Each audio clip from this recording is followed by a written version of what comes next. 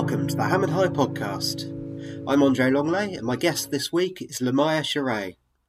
L'myah is the founder of the All-Party Parliamentary Group for Race Equality in Education, which launched in February. We discuss L'myah's journey to Hampstead from Nottingham via Cambridge, what it's like working in Westminster, and what needs to be done to improve equality in education.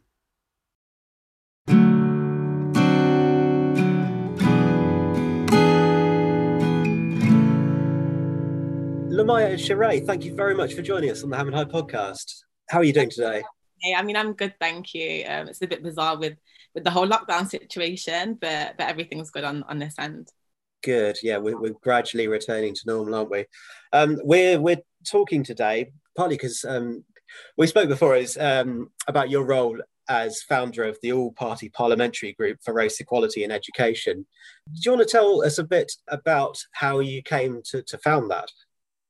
Yeah, so last year, following the death of George Floyd, I started my own company called Enact Equality, which is a non-profit organisation that seeks to work with parliamentarians across both houses of parliament to draft race equality legislation, to basically advocate for race equality in the houses of parliament, whether that be through launching campaigns, events, drafting parliamentary questions, conducting policy analysis and so on. So basically supporting members of parliament to advocate for change in aid of race equality. And what I found through working with kind of a variety of politicians is that people kept on saying, well, why not just establish an APPG at the Houses of Parliament so that you do have a cohesive kind of group in Parliament that is advocating for that mission? And then hence why I thought, you know what, it would be a great idea to launch the Race Equality in Education APPG. And that's where the idea came from. And well, sounds straightforward the way you say it, but how do you do that? Did you find an advocate who's an MP that would lead the way? Yeah, so I mean, funnily enough, actually, when I was younger, I used to volunteer for an organisation called Operation Black Vote, which is led by Lord Simon Woolley. And yeah, I mean, I think it was it last year that he was appointed as a member of the House of Lords. And funnily enough, he actually ended up sharing the same office that I was working in at the House of Lords. I was working for another member of Parliament. And I think, I mean, myself and Simon have kind of spoken about the importance of race equality and advocating for greater change. And I kind of suggested this idea to him, and he thought, do you know what, it's a great idea. He would love to be vice chairs. Parliamentary groups have to be chaired by an MP, but he said he'd be happy to be vice chair. And then I spoke with Diane Abbott, and she obviously has a huge legacy of fighting for greater race equality in education. And she said straight away that she'd love to be chair. And through obviously the support of Diane Abbott and Lord Simon Woolley, I mean, after that, we had a variety of other parliamentarians who agreed to be involved. And yeah, and then we had our first inaugural election in February this year. That's brilliant, and that's, you know, really fast moving, which is really good. What's the for those of us who are not familiar with the machinations of Parliament and Lords, what's the advantage? What can an all-party parliamentary group do?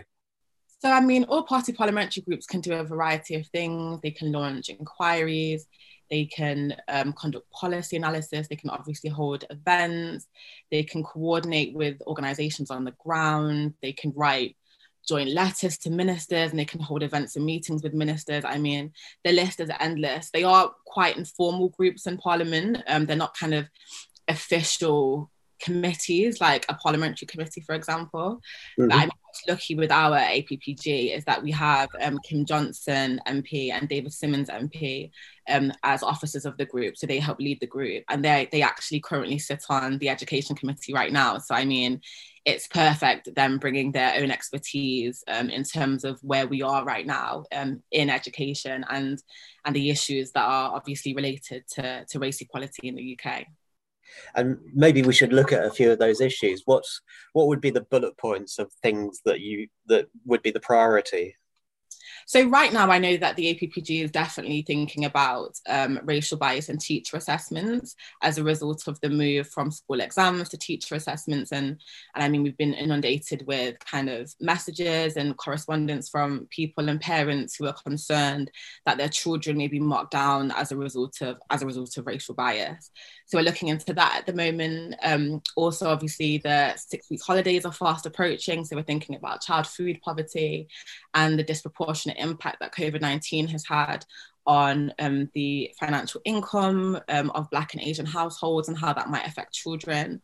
So looking at what the APPG can do around schools, obviously free school meals, tackling child food poverty and supporting children in low income households. And lastly, looking at the provision of IT and IT access for children from low income backgrounds as well, and looking at the impact that the pandemic has had on schooling and teaching in that way. Those are our immediate priorities, but we do have a long list of long-term objectives as well.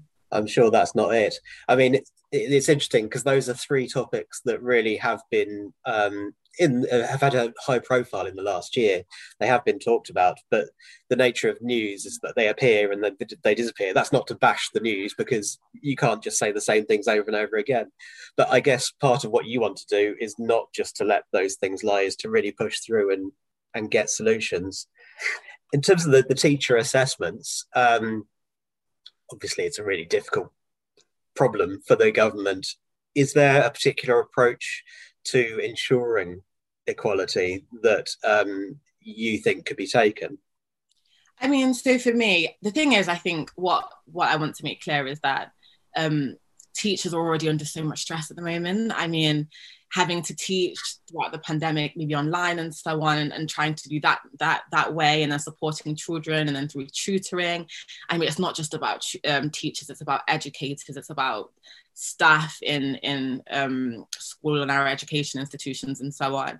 So I think, if anything, advocating for greater standardization in teacher assessments and so on, and greater guidance will help teachers and help children. I mean, a lot of statistics do show that Black children in particular do better when examined externally and blindly than they do by the teachers that teach them every day. And that's an unfortunate statistic. But at the same time, what we want to do is take the onus off teachers, and we want to simultaneously support children. And by doing that, hopefully advocating for greater standardization will do both things. In addition to that, it's supporting parents and students so that they understand how to maybe appeal their grades and what the next steps are in that process. So we're looking at how we can support those measures as well. But yeah, it's really about advocating for greater standardization and supporting students and parents in the aftermath as well. And presumably the unions, so the teachers themselves, are kind of part of those discussions. Yeah, well, I mean, myself and Diane Abbott had a meeting, I think it was last week, and I know that she's definitely interested in reaching out to the unions as well. We've also been speaking, I mean, in my team at Enact Equality, we have a legal professional as well, and he's kind of speaking to us about the appeals process and how that works. And then we have a follow-up meeting arranged with David Simmons and Kim Johnson, because obviously they have a lot of expertise in this area as a result of their work on the education committee. So we have a follow-up meeting about that as well. So things are very much underway, despite the fact that we only launched last month, actually, but we've kind of hit the ground running, and that's hopefully the momentum we aim to keep throughout the rest of the duration of the year. Yeah, it must be crazy. You must have been building up to it, and then suddenly find yourself it's wall-to-wall meetings and different people showing up and a podcast to do and all that kind of thing.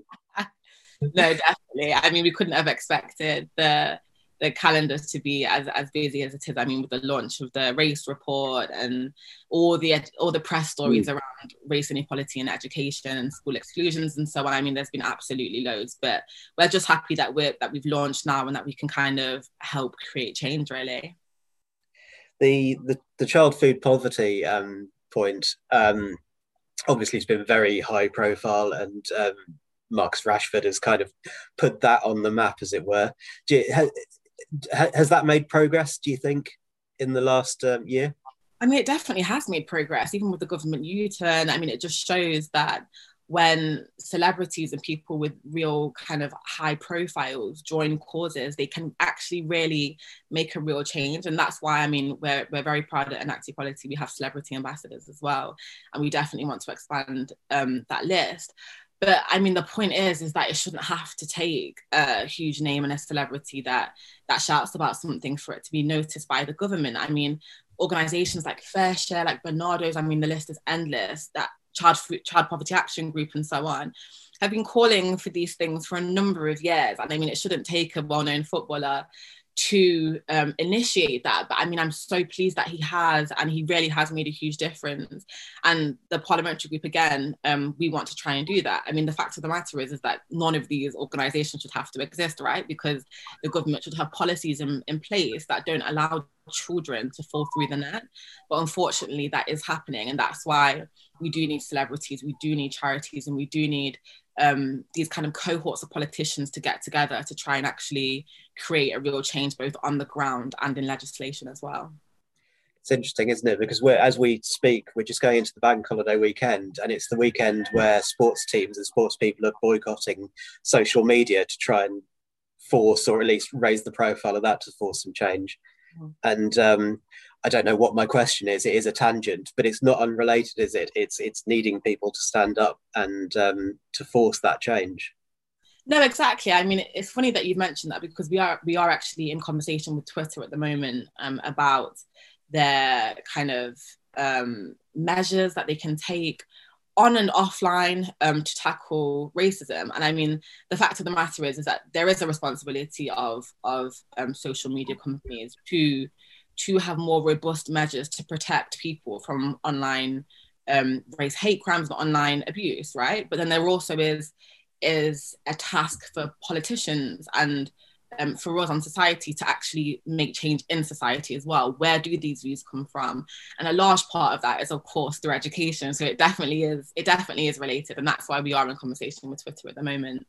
And I mean, we really do need to do something, because it's also children that use Twitter, or young people. A huge number of students and young people who are in education institutions obviously use social media. And I mean, there were news reports, I think it was last week, about racism online, and then schools had to get involved and so on. So there is definitely work that needs to be done there, and we are definitely open to the idea of working with social media companies to try and advocate for some sort of change online as well, definitely.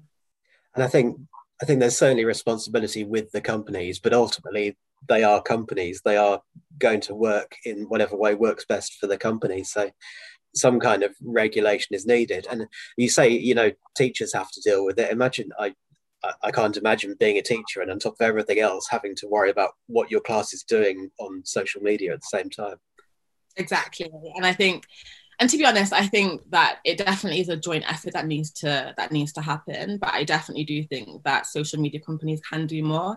If you look at how very quickly they responded to the COVID-19 pandemic, I mean, when an Instagram post that even remotely references COVID, I mean, straight away there's like a link there that obviously is automated. And I know that loads of Black activists have said, well, why can't there be links when it comes to racial slurs, or why can it not be easier to tackle that? I mean, we've seen kind of, especially celebrities and activists, kind of repost some of the absolutely horrific racial abuse that they get online. And clearly these are still being able to filter through the process, and it really does affect people's mental health, especially young people.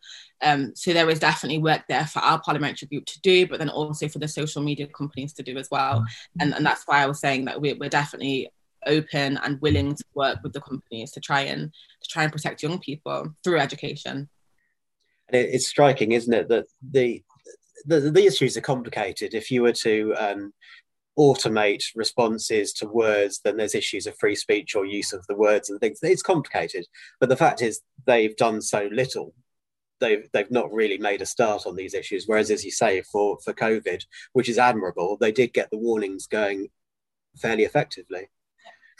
Exactly. And I mean, they clearly had keywords straight away with COVID that they could use. And I understand that obviously there is the issue of freedom of speech, but I mean, there was also the issue of mental health and suicide and all of that. So, you have to, I suppose there are things where you do have to prioritize people's well-being. I mean, that should really be the most important thing, especially considering the implications that the pandemic has had on people's well-being and the increase of the usage of social media of young people as well. I mean, there is an onus to protect them, and more work needs to be done, without a doubt. And it's got a strange relationship to the third of your bullet points from before about the priorities and the access to computers, or digital access for young people, for parts of society, is really important. But there's the flip side, is that for years we kind of, in education, it was get off the screens, speak, communicate, get out in the playing fields. And straight away in a flip last year, no, we need the screens. That's the most important thing to getting people educated. Exactly. I mean, it's a very, very interesting kind of dynamic that's being created. But at the same time, I mean, obviously the government has its catch-up program and its tutoring plans and all of this to try and help children catch up in terms of education. But a fundamental part of that is ensuring that children have the tools to catch up, right? If you're living at home and you might have a laptop, but you might not have data, you might not have access to the internet, or you might be limited to how much data you can use, or you might be sharing one laptop with a couple of other siblings. I mean, how do you balance that? And even with me, I mean, sometimes I might want to work at this time, and another time it might be the evening and I want to kind of do some work then. And I remember when I was a student, I mean, the dynamics in terms of how many hours I would put in at different times of the day. And if you're sharing one device in a household of 4 or 5 people, for example, I mean, it's going to be really tricky. So it's making sure not only that each household has a laptop and data, but has adequate provision of IT access as well. It's so key. So yeah, I mean, that is definitely one of our priority areas. And I know that an initial response might be, well, I mean, children are going back to schools now, so why do you need it? But it's also about homework, and it's about the attainment gap, and it's about the fact that wealthier families can probably have a tutor at home to help their children catch up, whereas obviously children from disadvantaged backgrounds won't necessarily have that kind of access. So it's making sure that everyone has equal opportunities to catch up and to access education fundamentally.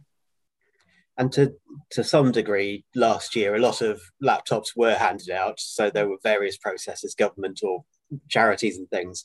And I'd imagine Hewlett Packard and Apple and whatever did quite well out of it, because suddenly lots of laptops were going to children. But I guess what also needs to be put in place is processes, isn't it? Because in 5 years' time, those laptops are all going to be useless. And the kids will have moved on. There'll be a new generation. Unless there's a process where people have access to digital education, they'll be left behind again. Exactly. No, exactly. That's the thing. And I mean, I know that the government did obviously do programs where they were giving out laptops, but I think research has shown that the red tape around that was still tricky. As in, there might have been households that only. That I think it was something to do with free school meals. And it's the issue with free school meals is if you're just on the line of not, you just earn over a certain amount and then you don't get access to these free provisions, but you are still really struggling, but then you're still getting denied. And I think that any parent that reaches out for help and says that they're struggling, even if their income is slightly over the threshold, they should definitely be supported. And I mean, the red tape apparently for free school meals is something that I definitely need to do more reading around.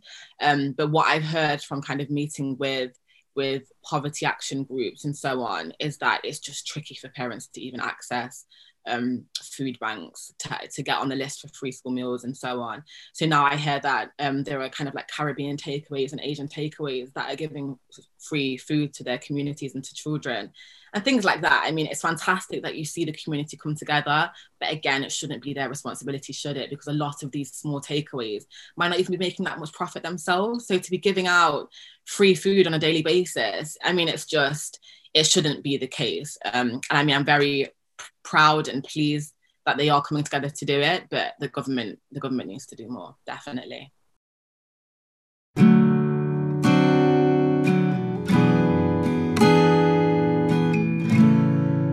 So you're at Hampstead now, but whereabouts did you grow up?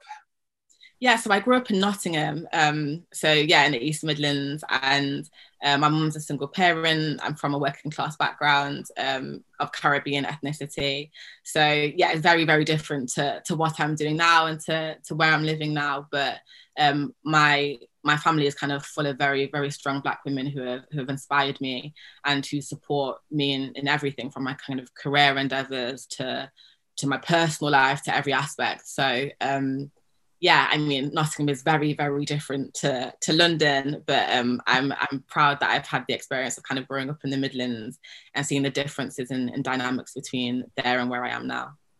And you presumably worked really hard at school and got your place in Cambridge through that. How was Cambridge?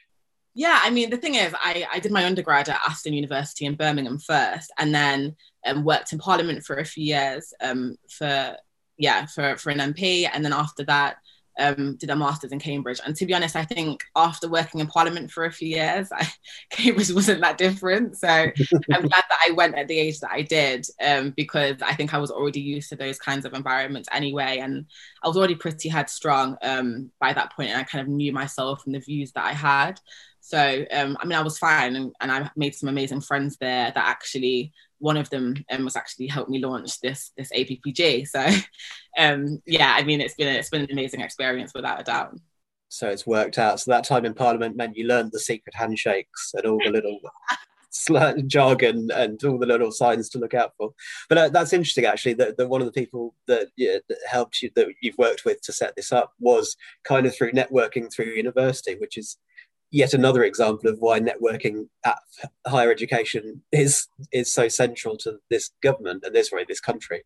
Yeah, I mean, the thing is, I mean, he's literally like, he's my best friend, and he was doing a PhD, or I think he is still doing a PhD, he's on his last year. But he's from a Black African background, similar age as me, similar background, single parent, and so on. So I mean, it's funny, and I think that Cambridge is, I don't know, sometimes it does kind of reflect the composition of society in terms of particular social dynamics and social groups. I mean, I know that if you look at kind of my friendship group that I've met from Cambridge, a lot of them kind of reflect certain aspects of myself and my own background. So I'm really, really happy that I did meet the friends that I did, because they've been hugely instrumental in my career today, and vice versa, hopefully. So we really were able to establish a core network of people that were, again, committed to race equality and to driving change, that I met through my education there. And I studied politics and international relations, but I specialized in kind of African politics. So I definitely developed my Pan-African thought through that, and learned a lot about the Middle East and stuff as well. So I think that was had a huge impact on my career and my political views as well, which was really, really useful. So I think my education within itself has had a massive, massive impact on my career. And that's, again, why I was so passionate about starting an APPG that was focused on race equality in education. And as a really important part of that, presumably access to university education is vital. Yeah, that, and also further education as well, I think, without a doubt. I think a lot of people obviously forget about further education, and that definitely is something that we want to push more onto the government's agenda. But access is a huge thing. Like I said, I'm of Caribbean ethnicity myself, and Caribbean young people are the group that is least likely, I think, to attend university.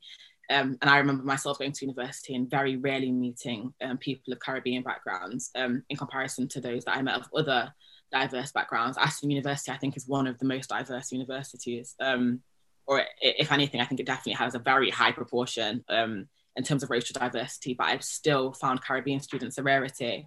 So that is definitely some work that we want to do. And we definitely want to work with the government and with higher education institutions to increase access, without a doubt.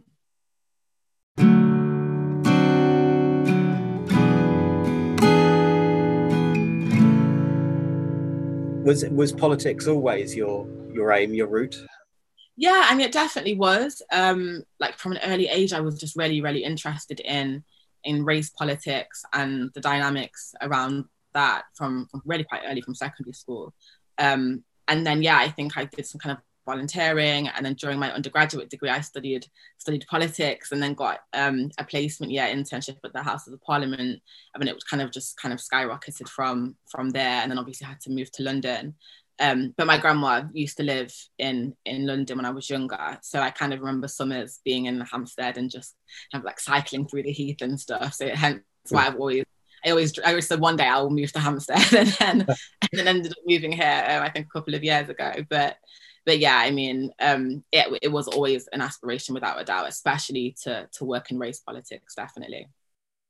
And I suppose the big question is, with what you're doing now and what the group's doing, can you make this government listen? I mean, we hope so. What we definitely do, I mean, we have, for example, in terms of the race report, we've already invited Tony Sewell to speak to the parliamentary group.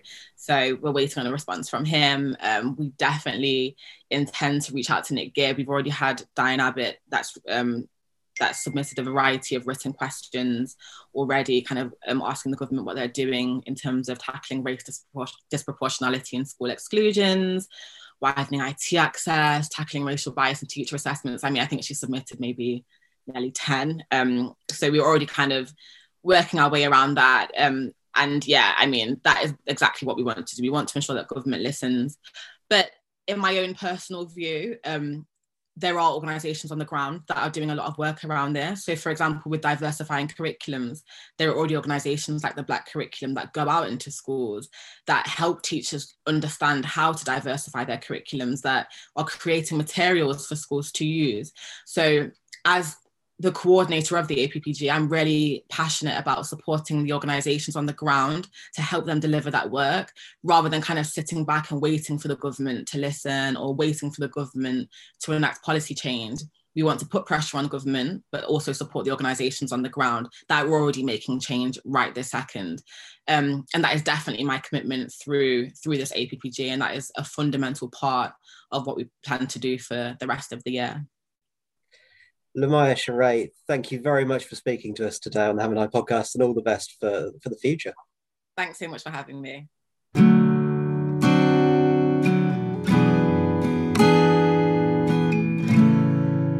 Thank you so much to L'myah for speaking to us. Don't forget to like, subscribe and review. We'll be back soon.